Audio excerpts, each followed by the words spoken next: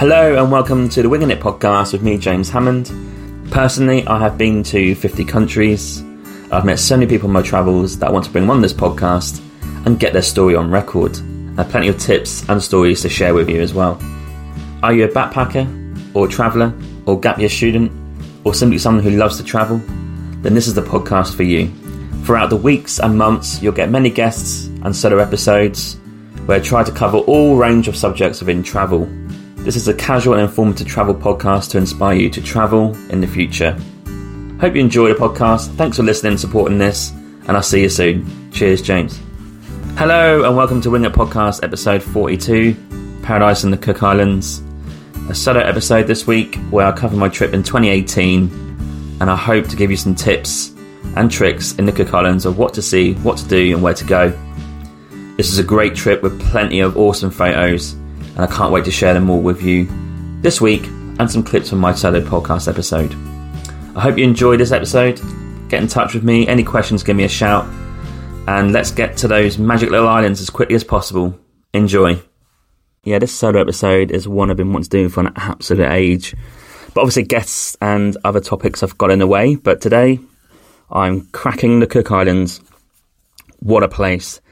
If you wanted to find paradise, I'd imagine this has got to be near the top of your list. And you'll understand if you go there, and you'll see why.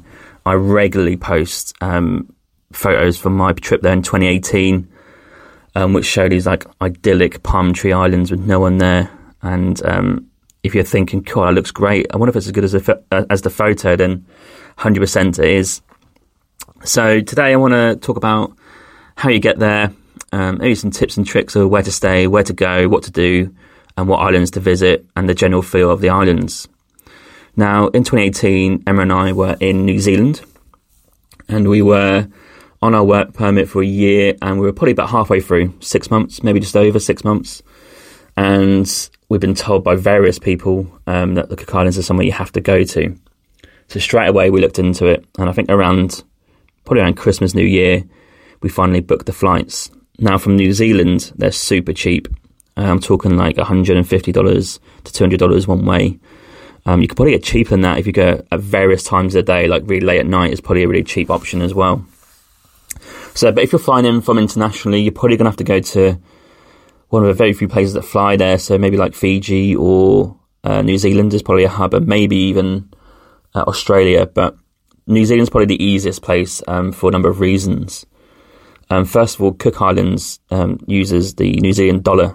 So if you land in Auckland and you're there for like a long weekend, should we say, it's a good time to acclimatise to the new time zone, but also get your money together.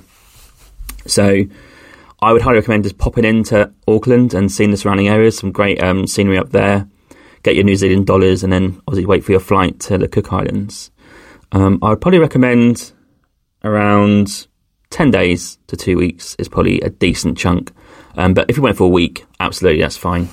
Depends what islands you want to go to though. So we've obviously been told about two places in Cook Islands, and it's Rarotonga, where you fly into, which is the main island and the main hub, but also Atutaki, which is a further flight up north, and it's an incredibly, unbelievably good looking place. It is paradise. I will define anyone to see and tell me that there's something else that's better than that. But anyway, let's start with how you get there. So yeah, you go from Auckland, you fly into Rarotonga International Airport. Now, for accommodation, there's a plethora of choice, and it all depends on your budget. Now, my podcast is kind of relating to more budget-friendly trips and backpacking type of trips. So we stayed at the Rarotonga Backpackers, and I reckon you're probably paying. They do all sorts of rooms, sort of like dorms and private rooms and stuff. I reckon a dorm you're looking at $25 to $30 a night, New Zealand dollars that is, and private is not too much more, split between the two. And there's one road on the Rarotonga Island, and it goes all the way around in a circle, so you can't get lost. And I would highly suggest you do some research into what type of accommodation, because you've got the plethora of options there. You've got the backpackers, there's a couple there, and you've got all the resorts like the Edgewater Resort and Spa. You've got the Club Raro Resort.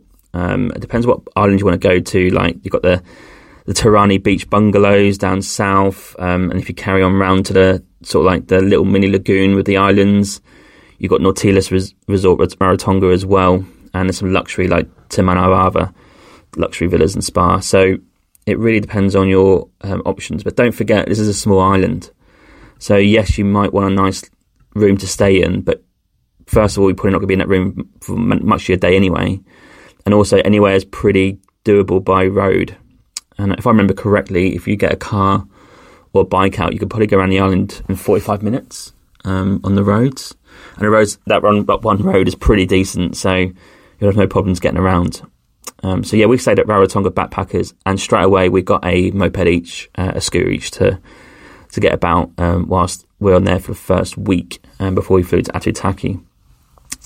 So what is there to see and do in Rarotonga? There's a plethora of options. There is a hike available across the middle of the island that goes through the Needle, which is called Tarua Manga. And this is like a little hike through the middle to get like to the highest point in the island and have a sort of 360 degree view. And you go past Wigmore's waterfall and up to the Needle, which is like Tarua Manga viewpoint. Because the Cook Islands is obviously so warm, you're going to be sweaty and you're going to be... It's not the easiest thing to do, but it's well worth the day there. Bear in mind, you're going to be starting and finishing at the different points on the map, so you have to work out logistics, but there is a bus that goes all the way around as well, the island, so there's always an option to get from one place to another. So that little hike through the middle, fantastic. Now, as we stayed at the Rarotonga Backpackers in the Rurangi district, that is pretty close to where we're staying, so it's not too far from there.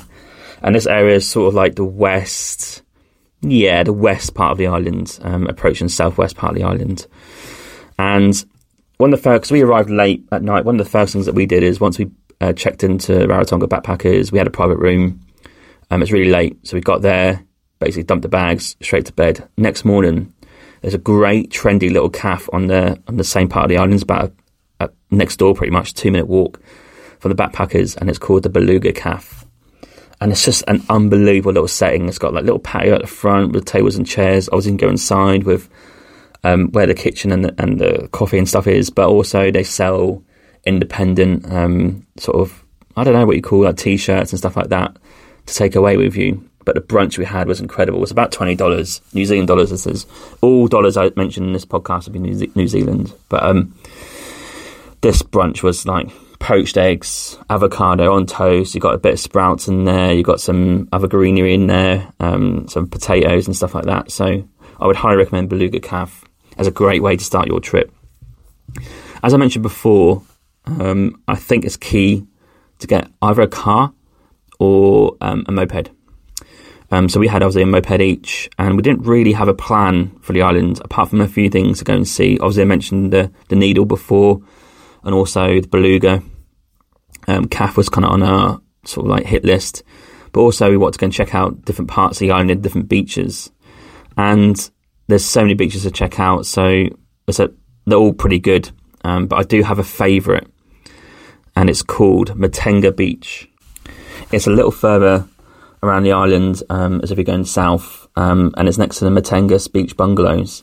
So what you do is, it looks a bit, it's not obvious, so you park your bike up, walk through the path that goes through the bungalows, and then it opens up into the sea, and look to the right, and you've got this unbelievable setting of like calm, collected water with palm trees, no one on the beach. Unless the people in the bungalows on the beach, I don't think you'll see many people there. It's kind of hidden away.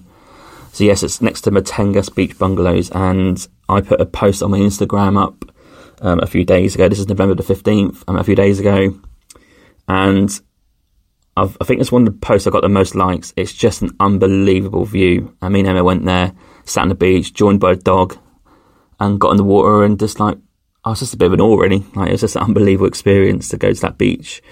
I think I've always been obsessed with trying to find that paradise beach, the ultimate place. And I've been to like Antigua and St. Kitts and Nevis and Fiji, Hawaii.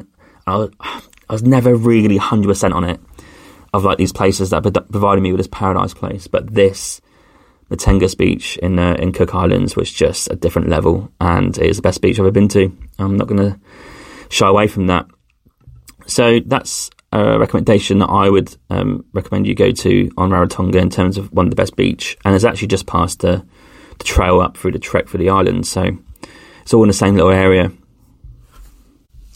A popular spot that people go to the sort of the side of the island is called Captain Andy's Bar and Grill, and this is a little place that has a little balcony looking out to the sea with a great view, and they do like good food and drinks in there as well. Got a real nice vibe, and it's just great for a sunset as well. So if you're looking for that place to watch the sun go down, that's another great place to check out, and I would highly recommend that too. Now, if you head around the island to the southeast part where the little lagoon is, it's got a great little spot down there where you can do some real like tame kayaking. And they've got 3 islands just off the mainland, and they're called Motatapu, Anaroa and Koromiri. And what you do is you drive along the main road and you get off at Muri Beach, and you sort of like park your bike up there. Now, Muri Beach is a great beach. It's where some of the lagoon cruises go from, and it's got some bakery and cafes along there as too, and also a great little sort of like lookout towards the lagoon.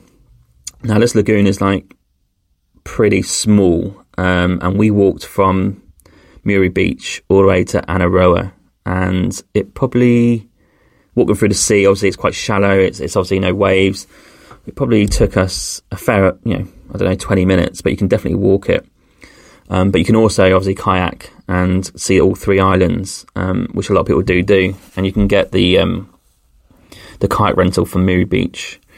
And it's really cheap, like $10 an hour or something like that. So I would get a little kayak, go and see those 3 islands and check those out. They're not habited, I don't think, and go and chill out in the nice, calm, shallow water. And there's a great little bar just off there where you can have a little drink and some lunch too. I think it's the Muri Beach Club. Yeah, that's pretty decent. If you want to do like a little lagoon cruise, I think Coca Lagoon Cruises go from there as well. I think it's a more expensive option.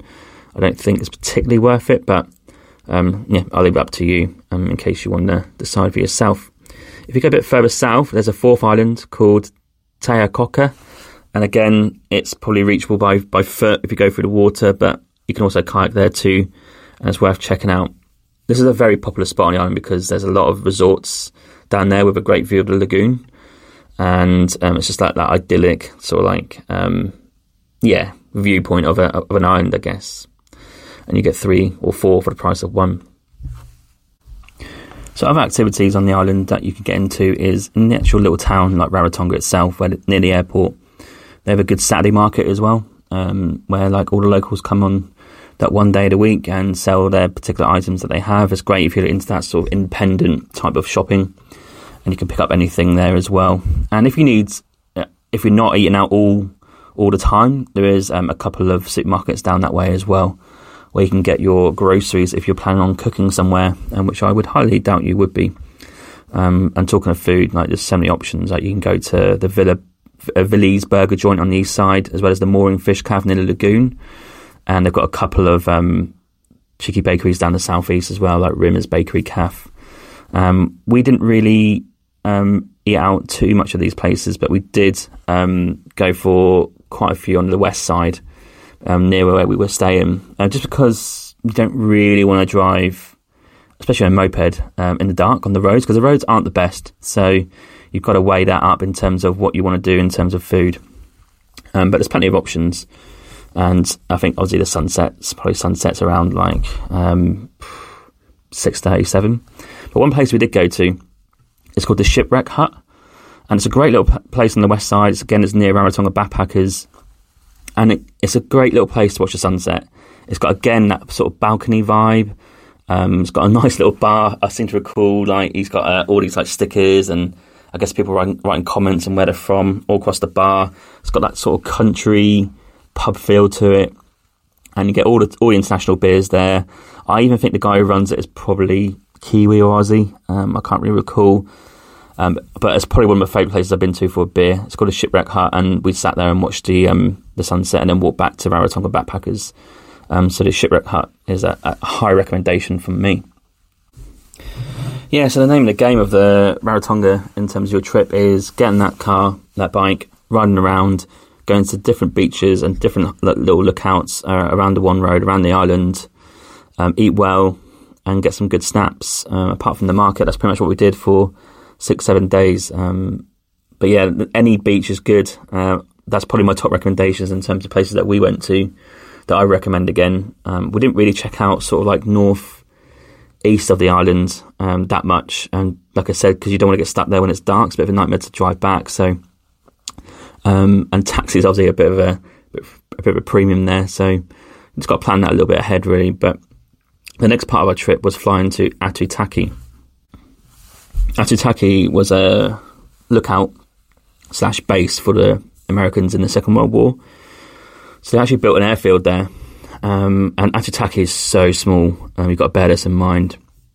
It's probably about a 45-minute flight from Rarotonga, one of those small aeroplanes. Emma was hating it. I was loving it. And there's a little bit of the north of the island sort of hanging down like a spit, really. And that's where the airport is, and you land there. Now, we were staying at Reef Motel, which was a bit of a trek from there, but I thought, yeah, we'll walk it. And it's just not doable. Like, you obviously get the airport and it's boiling hot. You got your backpack and stuff. And Reef Motel was probably the cheapest available accommodation on the island at the time anyway. You're probably looking at a reasonable price of, $80 to $100 a night for the room. And it's a fantastic room. It's like an open pan kitchen. It's got a fridge, got a kitchen. You got your living room, obviously you got your bedroom. But you don't spend too much time in there because obviously you're out and about in Aitutaki. But yeah, you can book that as your sort of like budget option, but there's plenty of options if you want to go real out there in terms of price. And there's a three or four that are kind of known really. There's the Aitutaki Lagoon Private Island Resort. Now, the rule here is you're not actually allowed on the island unless you stay there. But there's a way around it. You can book a day ticket or day pass. It probably includes lunch as well at their canteen. Because what we tried to do is we actually walked across the bridge and got to the main reception, and they kind of turned us away unless we want to pay $80 or $90 for the day to be on the island. And the island just has like private bungalows in the sea, the classic like South Pacific view. And you can walk around the resort, and I guess you can have a drink and sort of have some food. But we figured it wasn't really worth the price, so we had a nice little trek over there. Took some photos and then walked back. And yeah, I think that's probably the most priceless place on the island, and I wouldn't even like to guess how much that would be per night. But you can walk up to the tip of that point. It's a bit south of the airport. Again, we got mopeds this time as a way of getting around, but I'll come back to that in a minute for the moped. But yeah, as places to stay, Aitutaki Lagoon Private Island Resort. You can also check into Pacific Resort, Aitutaki, Paparai Beachfront Bungalows, and Paradise Cove. I think they're probably the more luxurious, well-known ones. Now, as we're walking back to our hotel from the airport, we got to a shop and we're hanging. So the guy in the shop gets someone to give us a ride, and he took us to the Reef Motel. We booked, put our stuff in the room and sort of paid and booked for the room and stuff, and then they ordered a moped for us. Now, for some reason this time we booked one, not two. And I'm particularly not a fan of having someone on the back of my moped, but we had one. So Emma was in the back when I was driving. So that was our way of getting around the island. But there's so little roads there that you sort of like know in a day where to go. And the first evening we took a trip all the way around to Koro Caf, and near that Lagoon Resort private island, and down there it's got some great views. So the inlet goes round, so you can see like the main part of the island. You can do some fishing down there. There's some villas as well, but you can also have a great fish and chips down there as well, which we did for lunch. And we just sat on the beach and just like sunned out in the water and took loads of photos. Now on the way back, we obviously timed this a bit later, because on the way back we were driving, it was dark. And I was bobbing along. I was like, right. And I felt this like shudder. I was like, what the hell is that? Emma, like, stop moving about. She's like, it isn't me. She goes, I think the exhaust fell off. I'm like, nah, I'm not having that. And we stopped, looked, yeah, the exhaust fell off about 20, 30 metres behind. I'm like, shit, what am I going to do with this?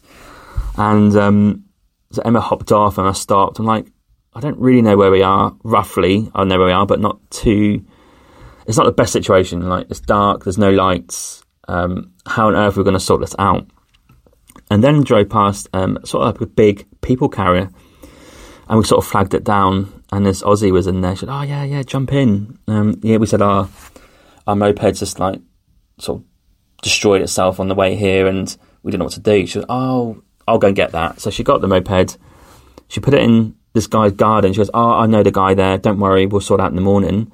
Picked up the pieces, put it in the guy's garden, and she drove us back to the motel. She's like, don't worry, I'll get someone to come over to Reef Motel with a replacement in the morning. I was like, wow, that's incredible.